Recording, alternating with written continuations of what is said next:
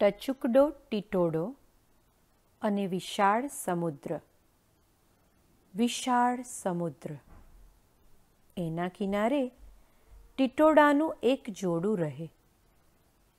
ઈંડા મૂકવાનો સમય નજીક આવ્યો એટલે ટીટોડી બોલી, કોઈ સરસ સલામત જગ્યા શોધી કાઢો એટલે હું ત્યાં ઈંડા મૂકું.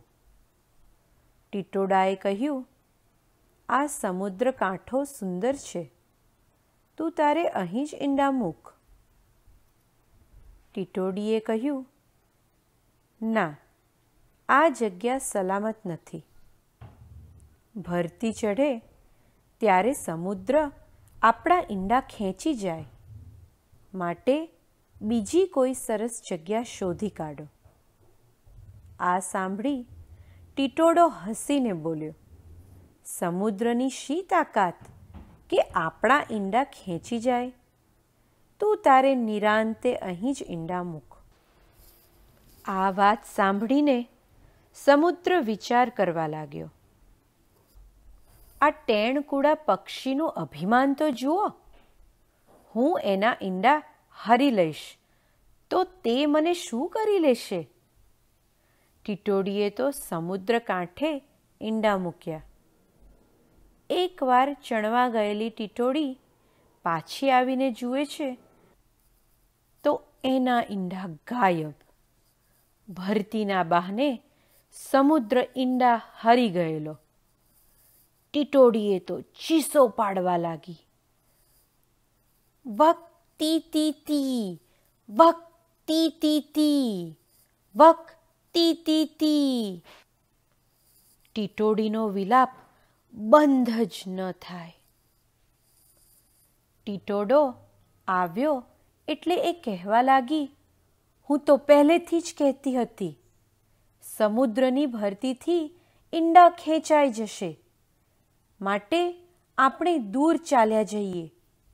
પણ તમે મારું કહ્યું માન્યું જ નહીં ને છેવટે આ દશા થઈ. ગમે તે કરો, પણ મારા ઈંડા મને પાછા લાવી આપો. ટીટોડો બોલ્યો, તું ચિંતા ના કર, હું ઈંડા પાછા મેળવીને જ જંપીશ. આ દુષ્ટ સમુદ્રને હું સૂકવી દઈશ. મારી ચાંચથી હું સમુદ્રનું બધું જ પાણી શોષી લઈશ. ટીટોડી બોલી, ગાંડા થયા છો કે શું? એક ટીપાને વહન કરનારી તમારી ટચુકડી ચાંચથી તે કંઈ આટલો મોટો સમુદ્ર થોડો ખાલી થવાનો હતો? અને જો તમારે સમુદ્ર સાથે વેર બાંધવું જ હોય તો બીજા બધાય પક્ષીઓનો સાથ લો. ટીટોડાને આ વાત ગમી. એણે બધા જ પક્ષીઓને બોલાવ્યા. પોતાના દુઃખની વાત જણાવી ને સમુદ્રને ખાલી કરી નાખવાનો ઉપાય વિચારવા કહ્યું. પક્ષીઓ અંદર અંદર ચર્ચા કરવા લાગ્યા. પછી બોલ્યા, સમુદ્રને ખાલી કરી દેવાની શક્તિ તો આપણામાં નથી. નકામો પ્રયત્ન કર્યા કરવાનો કશો અર્થ નથી. તેમ છતાં ગરુડ આપણા સૌના સ્વામી છે, માટે આપણે ગરુડ પાસે જઈએ. બધા જ પક્ષીઓ ભેગા થઈને ગયા ગરુડ પાસે ને કરુણ સ્વરે વિલાપ કરવા લાગ્યા. આ સદાચારી ટીટોડાના ઈંડા સમુદ્ર હરી ગયો છે. એ જ પ્રમાણે એ બીજાઓનો પણ નાશ કરશે. તમે અમારા સ્વામી છો, કંઈક ઉપાય કરો.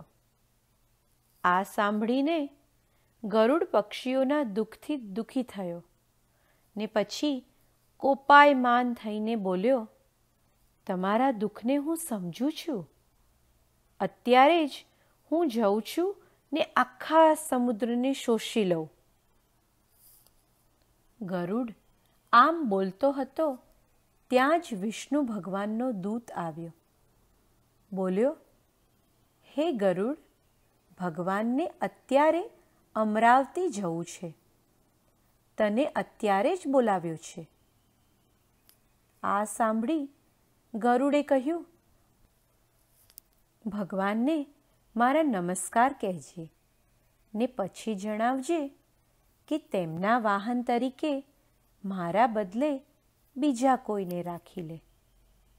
આ સાંભળી દૂતની નવાઈનો પાર ન રહ્યો. એણે પૂછ્યું, તું ક્યારેય ભગવાનથી રિસાયો નથી. અત્યારે રિસાઈને આમ કહેવાનું કંઈ કારણ? ગરુડ બોલ્યો, સમુદ્ર તો ભગવાનનું નિવાસસ્થાન. સમુદ્રે અમારા ટીટોડાના ઈંડાનું હરણ કર્યું છે. માટે ભગવાનને કહેજે તેઓ સમુદ્રનો ત્યાગ કરે, નહીતર હું તેમનો સેવક નહીં. દૂત તો પહોંચ્યો ભગવાન પાસે. એણે ગરુડની વાત ભગવાનને જણાવી. એ સાંભળીને ભગવાન જાતે આવ્યા ગરુડ પાસે. ગરુડને થયું, અરે, ભગવાન જાતે મારે ત્યાં આવ્યા. એનું માથું શરમથી ઝૂકી ગયું. ભગવાનને પ્રણામ કરીને તે બોલ્યો, ભગવાન, સમુદ્ર ટીટોડાના ઈંડા હરી ગયો છે, પરંતુ સમુદ્ર આપનું નિવાસસ્થાન હોવાને કારણે હું સમુદ્રને સૂકવી શકતો નથી. ભગવાન બોલ્યા, તારી વાત સાચી છે. ચાલ, સમુદ્ર પાસેથી ઈંડા પાછા મેળવીએ. ટીટોડી ટીટોડાનું સન્માન કરીએ અને પછી અમરાવતી જઈએ.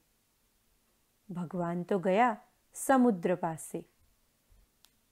સમુદ્રની સામે આગ્નેયાસ્ત્ર તાક્યું ને કહ્યું, હે દુરાત્મા, ટીટોડાના ઈંડા પાછા આપ, નહીં તો તને સૂકવી દઈશ. સમુદ્ર ડરી ગયો. તેણે તરત ઈંડા પાછા આપ્યા. ટીટોડી રાજી રાજી થઈને ગાવા લાગી, વક્તીતી વક્તીતી વક્તીતી.